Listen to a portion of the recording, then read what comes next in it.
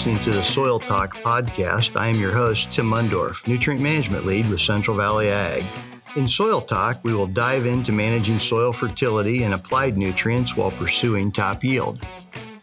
So Mick, earlier this summer, we talked about your innovation plots and had a good visit about the different products that you were trying and talked a little bit about the things that we look at on a soil fertility side and trying to push yield in our plots so our growers can see the things that work and the things that don't work so well.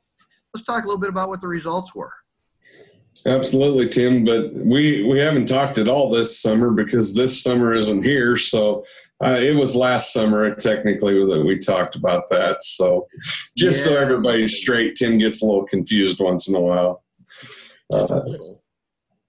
You think about the fertility trials, and the one thing I want to bring out is our results are online at cvacoop.com under the agronomy tab. You can take a look at them yourself, but our base fertility at those sites, we did it at 4 different locations: Cuba, Kansas, Polk, Nebraska, and Norfolk, Nebraska, and Northeast Community College there in Norfolk.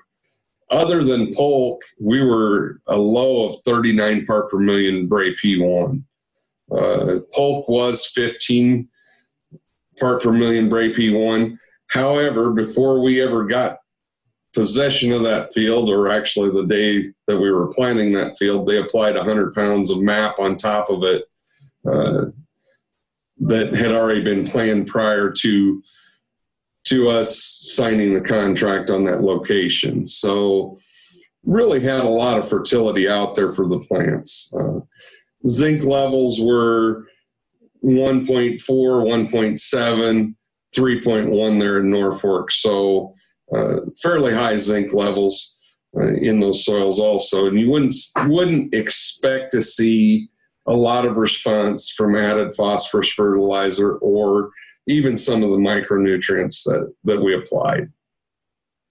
Yeah, we get a lot of conversations from growers and consultants and talking about things like manganese and boron, but there's a reason why I always try to go back to start with good old-fashioned things like nitrogen and phosphorus, even though, we get accused of just selling NP and K. We continue to see response to those products, even in high fertility environments.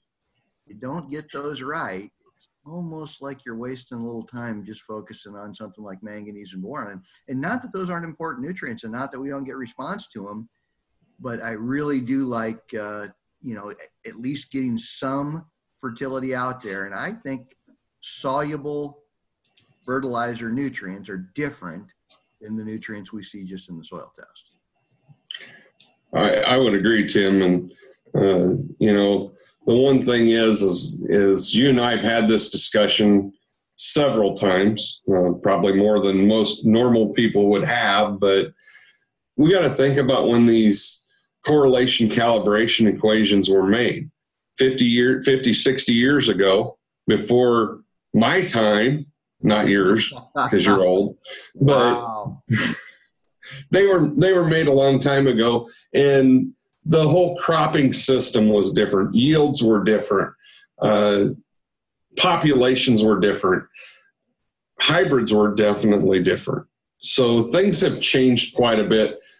And these aren't easy trials to conduct. I've worked with some correlation calibration in the past, and they're very labor intensive. They're very expensive to do, and they take a lot of replications to make a decent curve out of them. So it's not something that the universities are real willing to go back and redo.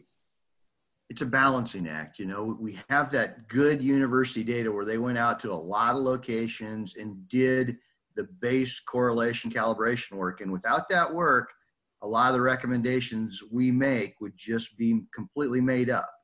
But we balance that solid, confident university recommendation based off correlation calibration with what we see when we see high yield growers, right? There's a lot of those guys that are putting on phosphorus even at 100 part per million. They're putting on nitrogen, over 300-400 pounds per acre. Now, those things have environmental impacts as well. So we need to be careful, but putting on a quarter of crop removal at a high soil test level, I don't have much problem with that because I know I'm still mining the soil.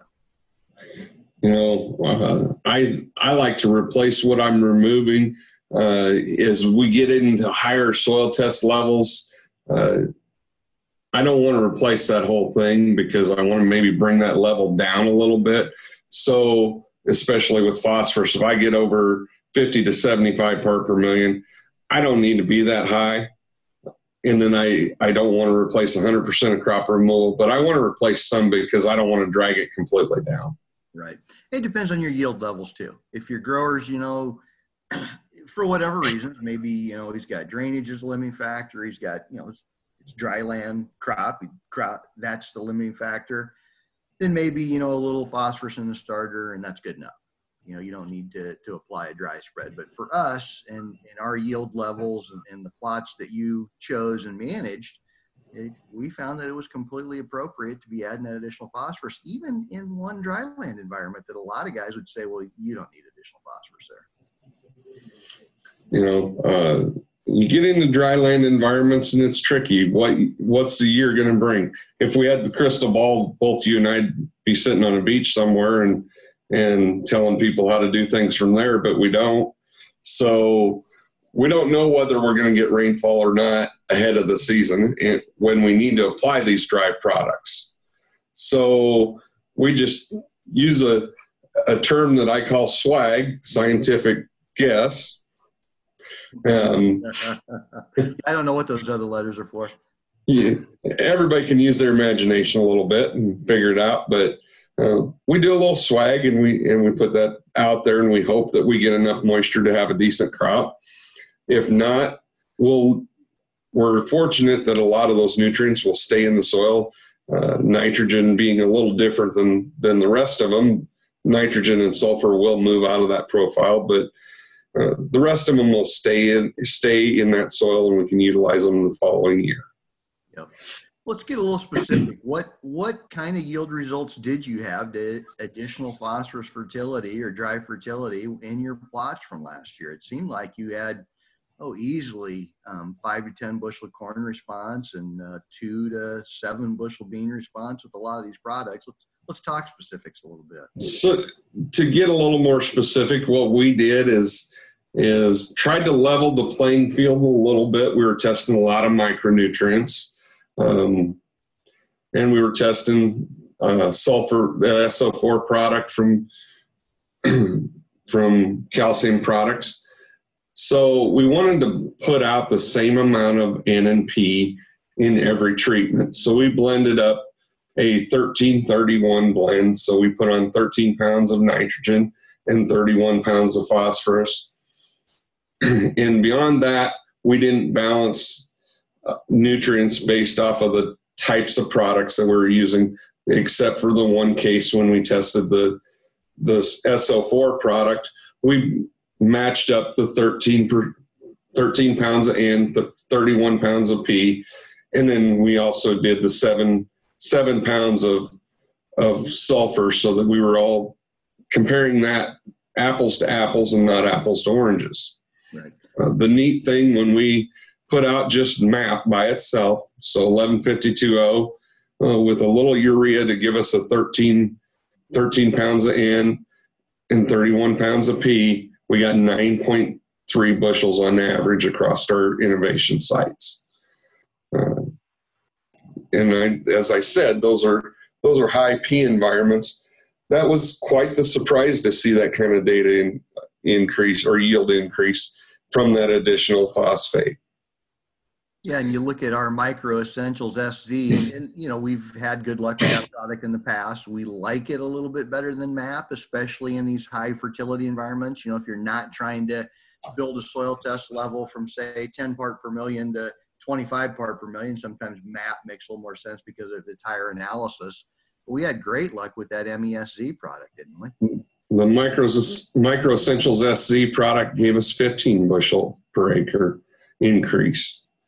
So we not only had that 9.3 from MAP, but now we got 15 when we added the sulfur and zinc in a co-granulated Prill.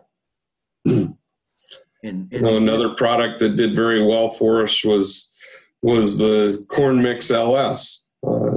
This is a micronutrient pellet that is a uniform prill that provides nutrients, some of those micronutrients to the plant. Gave us 9.4 bushel to the acre. And again, these rates of application were low. I mean, you talk about that 13 pounds of nitrogen and 31 pounds of phosphorus. I mean, we're talking less than half a crop removal on a lot of these plots. Exactly. Fairly small amounts. We tested a Terra New Micro Pack that gave us 11.2 bushel. MicroSync Pro was another micronutrient pack that gave us 13 bushel. The SO4 product gave us 12 bushel, and that one doesn't surprise me. You think about the year of 2019 and all the moisture that we had. We washed a lot of sulfur out of that profile.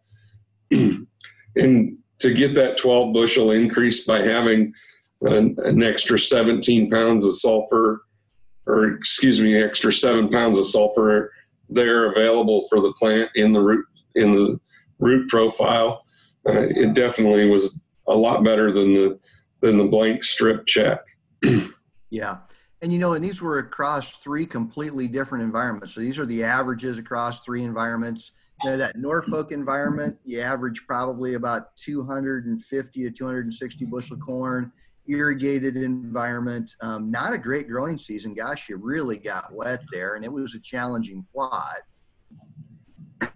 Go ahead. The Polk plot, another different environment. That Polk site, actually, it was a 200 to 220 yield environment. Both you and I thought that we had a better yield environment in early August than we ended up with. A single storm kind of changed that event for us, but those numbers were in that 200 to 220 across that site. Yeah, it was, that corn was pretty flat, Mick. I think you probably had a little bit that got left on the ground, but I think we left a lot on the ground. You look at the Cuba, Kansas site, that's 150, 160 bushel yield environment there. Our Norfolk, our Northeast Community College site there at Norfolk, that's a 200 bushel yield environment where we had those trials on the fertility blocks at least. But in all these different environments, we saw pretty consistent response to all of these fertilizer mixes that you put together. And frankly, they were really pretty good sized responses when you're talking from 9 to 15 bushels on corn. Not that we didn't have some plots that would be a little lower, but we also had some plots that were a lot higher. These are truly the averages across multiple replications, across multiple plots and multiple yield environments. Absolutely. I was very comfortable with the data. I think it was you at one point in time when I first started going through that data that said, gosh, those are large increases in yield. And are you sure your data is correct? And so the one thing I did is I pulled up our 2018 data where we did the same trial and started comparing. And our map in 2018 was 7.9 bushel versus a 9.3.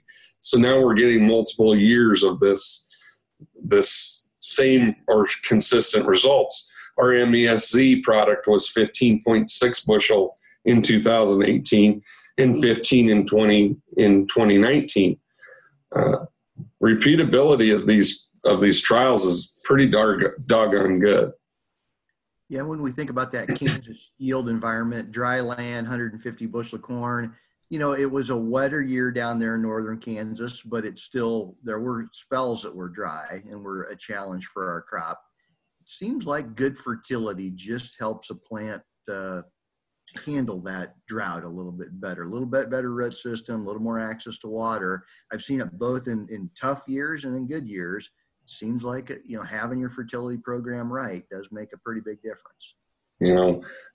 Our hopes were for for that Cuba, Kansas site to be a little bit better. But once again, Mother Nature was in charge there, and we had a windstorm with some hail in it come in there, and it probably took a little bit off the top end, probably 15, 20 bushel, is my guess. If you were to have a takeaway on these dry fertilizer products from the last couple of years, Mick, what would that biggest takeaway be for a grower? To me, the biggest takeaway is, when we're asking a grower to put a little more fertility down, there's a lot of return on investment that can be made from putting extra fertilizer down. Even if we have a higher phosphorus environment, the reason we're putting it down is to get that plant available phosphate into the plant during that growing season. And Mick, one thing, we've been talking a little bit on some of our episodes about the 25th year anniversary of our advanced cropping systems. You do a good job of grid sampling these fields, knowing the fertility levels. Now, of course, these are smaller plots, so we put flat rates in the plot. But we both understand the need to understand what your fertility is. Here, in these cases, with these high fertility fields, we're applying less than half a crop removal. But as you go across the field, a typical field is going to have a lot of areas that could use quite a bit more, including your bulk plots this year. And even though, you had 100 pounds of MAP that got applied before you got a hold of the plots, that's, again, maybe a little more than half a crop removal of 250 bushel of corn, or probably right about half a crop removal for 200 bushel or 250 bushel of corn. Those numbers are not, these are not big applications. I know a lot of times we get accused of just selling fertilizer. These are small applications, frankly. Honestly, they are small applications. We're not spending a lot of extra money, and then we're getting a nice return on our investment there. Well, I suppose it's about time for a funny farm story. So I'll throw one out there. We had a family birthday party here not too long ago, and we were just kind of, how those get. We start talking about old stories, and a funny one came up.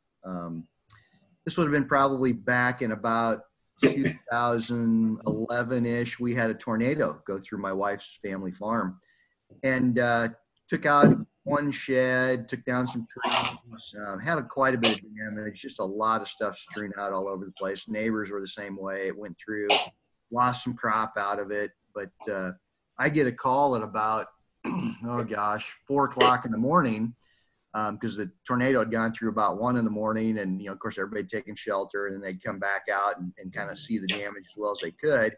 And they're, calling up a work crew, and I had access to a tractor with a grapple loader on it and some chainsaws. So, my brother-in-law asked if, once it got light out, if I could come and help with cleanup. And I said, sure. And my other brother-in-law lives not too far from me. So that was the next phone call. And he's talking to my sister-in-law and says, hey, there's been a tornado out in the farm, and we're going to do a cleanup tomorrow. Would you guys be able to come out and help? And here's what time we think we're going to start, and here's kind of what I need. Here's the group I think will be there, and would you be willing to help, with food and everything? And having this conversation with my sister-in-law, it probably goes on for like 5 minutes. And then she just pauses and says, who is this? Well, it's just this random person calling you to tell you that there's been a tornado out at the farm. You don't know him, but yeah. We've given her a hard time ever since then about just not quite being awake at 4 o'clock in the morning for conversations like that. Tim, I thought you were going to tell us something about you driving this tractor with the grapple fork and a mishap with it. No, there were a few mishaps, but it was interesting. The worst problem I ran into that day is I had left my cell phone in my car when I stopped at my dad's place to grab the tractor with the grapple fork, and just took off with it. Well, a neighbor, unfortunately, and fortunately he's fine now and everything worked out okay, but he was actually crushed by a tree on his tractor. Came over the loader, crushed him. And the ambulance came out, and I know you're a first responder, Mick, so that's a confusing time, and they actually called Life Flight out because it was pretty bad, and they needed to get him to proper care right away. I drove over there to see if they needed help getting the tree off them, but they already had it taken care of, and the ambulance was there waiting for Life Flight, clearing a path. My wife was at a softball tournament with my daughter, and on the radio comes the news that a Life Flight helicopter is headed to Walnut, Iowa, because someone was injured doing tornado cleanup. And she immediately thinks of me and starts calling my cell phone because she knows I'm liable to be in something like that. Can't get you are accident prone. Yeah, she was mad. So anyway, back to soil fertility. So Mick, as I think through your plots this year, great response, and we had some, kind of what we expect and what we sell based off of. But what are you looking at for next year? So, you and I have discussed this and kind of came up with a plan. We want to keep testing the same things in the same spots. And you talked about us knowing and grid sampling. Well, we went above and beyond grid sampling. Everything that I test is in 8 rows. Each block is about 250 feet long. So we have went through over the winter and pulled samples every 8 rows, across those 8 rows, 250 feet long. And we've actually sent those in for analysis. And so we'll be able to watch those soils, see if we're actually building some nutrients in the long term. We're gonna be testing the same products this year, doing that, and then come back and soil test again next year and watch that change happen over time. The neat thing is our trial locations are set up and they're rotated corn bean. So we'll just keep the beans in the same spot as the corn, and we'll see what we can learn from that. We've seen in our geographies a buildup of zinc by using the Micro Essentials SC product. We're going to start looking at just another product just with sulfur this year and see what that will look like for us for the future. Because why apply zinc if we're getting high levels of zinc out there? Maybe help the return on an investment for the grower. Yeah. I'm a firm believer in long-term fertility versus fertilizer application. Now, like we're doing here, soluble fertilizers are different than what shows up in the lab report, but year after year after year, if you build soil fertility to a good level and keep it there with some applications that might be crop removal or a percent of crop removal, it generally seems to work out really well for that grower as far as their yields go. And I'm glad that you're doing that, because so many trials, it seems like they'll do a 1-year trial of a product in a place, and then there's no follow-up on what happened in that exact same place next year. Yeah, it was funny. You and I were in a meeting with a gentleman that I'd went to grad school with a few weeks ago, and when I went through that idea of let's go back to those same spots year after year, he says, "Gosh," he goes, "we've all missed that for 100 years of research. That nobody wants to go back to the same spot. They just roll around and go to a different spot." So somebody else in this industry is excited about it along with us. So we'll see what happens there. Yeah. By far, the majority of our growers go back to the same fields year after year after year with a fertility program. And that's what we want to show here. It's about the long term. It's not about the short term. The only ones that don't go back, they've sold that piece of land to somebody else, or they took your advice and they had a problem piece of ground and they sold it to somebody that didn't know about that problem. Not a bad piece of advice when you can't figure out what the problem is or how to fix it. It's an easy fix, Tim. Well, Mick, you got anything else to cover? I think we've covered it. We could talk a little bit about the soybean fertility. Guess we kind of skimmed over that real quickly in the introduction. Our largest increases came from the micronutrients, and I haven't really figured out soybeans yet. I'm never going to sit in front of somebody till I figure it out and say, hey, I'm an expert on soybean. It's a lot easier for you and I to walk onto a farm and help a grower increase yields on corn and consistently than we can with soybeans, unfortunately. But it makes sense that our best data came from those micronutrient packs. Those soybeans like those micronutrients and seem to utilize them. You think about the corn mix LS, it averaged 5.2 bushel. The Terranum micro pack was 5.8 and the microsync was 5.6. I mean, really very similar results in those. You look at the MAP and the MES, they were exactly the same with 2.9 bushel increase. We just didn't have enough of the micronutrients in those packages to help those soybeans out. We still increased yield with fertility, but we did not increase it as much as we did when we added those micronutrients. Yeah, and when you talk about micronutrients and what you're applying, you're not applying really large rates, but the plants really don't need a lot of things like zinc or manganese or boron on any given year. So I like the fact that we're going back into these same plots because I think there will be multi-year effect, especially with these micronutrients. And I would expect those multi-year responses to even be bigger in soybeans than corn, potentially. Yeah, soybeans seem to like old fertility. Yes, they do. Well, Mick, for our listeners who, maybe weren't able to make your innovation plots, or maybe they're outside, our trade territory, so this isn't something that they're able to see easily, where can they find this information? All of our data from 2019, it is on our website at cvacoop.com, and it's underneath the agronomy tab.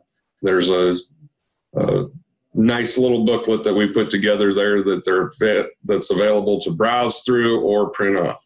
Yep. So basically just go to the agronomy tab, scroll down, and eventually you're going to come to the innovation area, and there'll be a nice PDF or flip book that they can either print off or they can just view on their own to save a few trees. But yeah, we don't hide the information, and then they can drill down too. Maybe if you're around Norfolk or if you're around York, maybe you want to focus more on the Norfolk plot if you're around Norfolk, and more around the Polk plot if you're more in that York area, and see results that might match up with the soil in your area. But again, with that Polk plot, you got to remember that windstorm that hit there. It kind of affected those yields pretty good.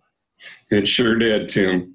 And if you're in a dry land environment, those Cuba, Kansas plots, that was a rain-fed environment, and they have tough years down there occasionally. And this year it was a good solid year, 150 bushel corn. But if you're from far eastern Nebraska and are used to 220, well, that's why there's a difference, and that's why we move those plots around, because everybody's not the same. All right. Well, Mick, thanks again for the information, and hopefully our listeners find some value in it. So with Mick Godekin, our innovation research manager, I'm Tim Mundorf, our nutrient management lead from Central Valley Ag. Thanks for joining us today.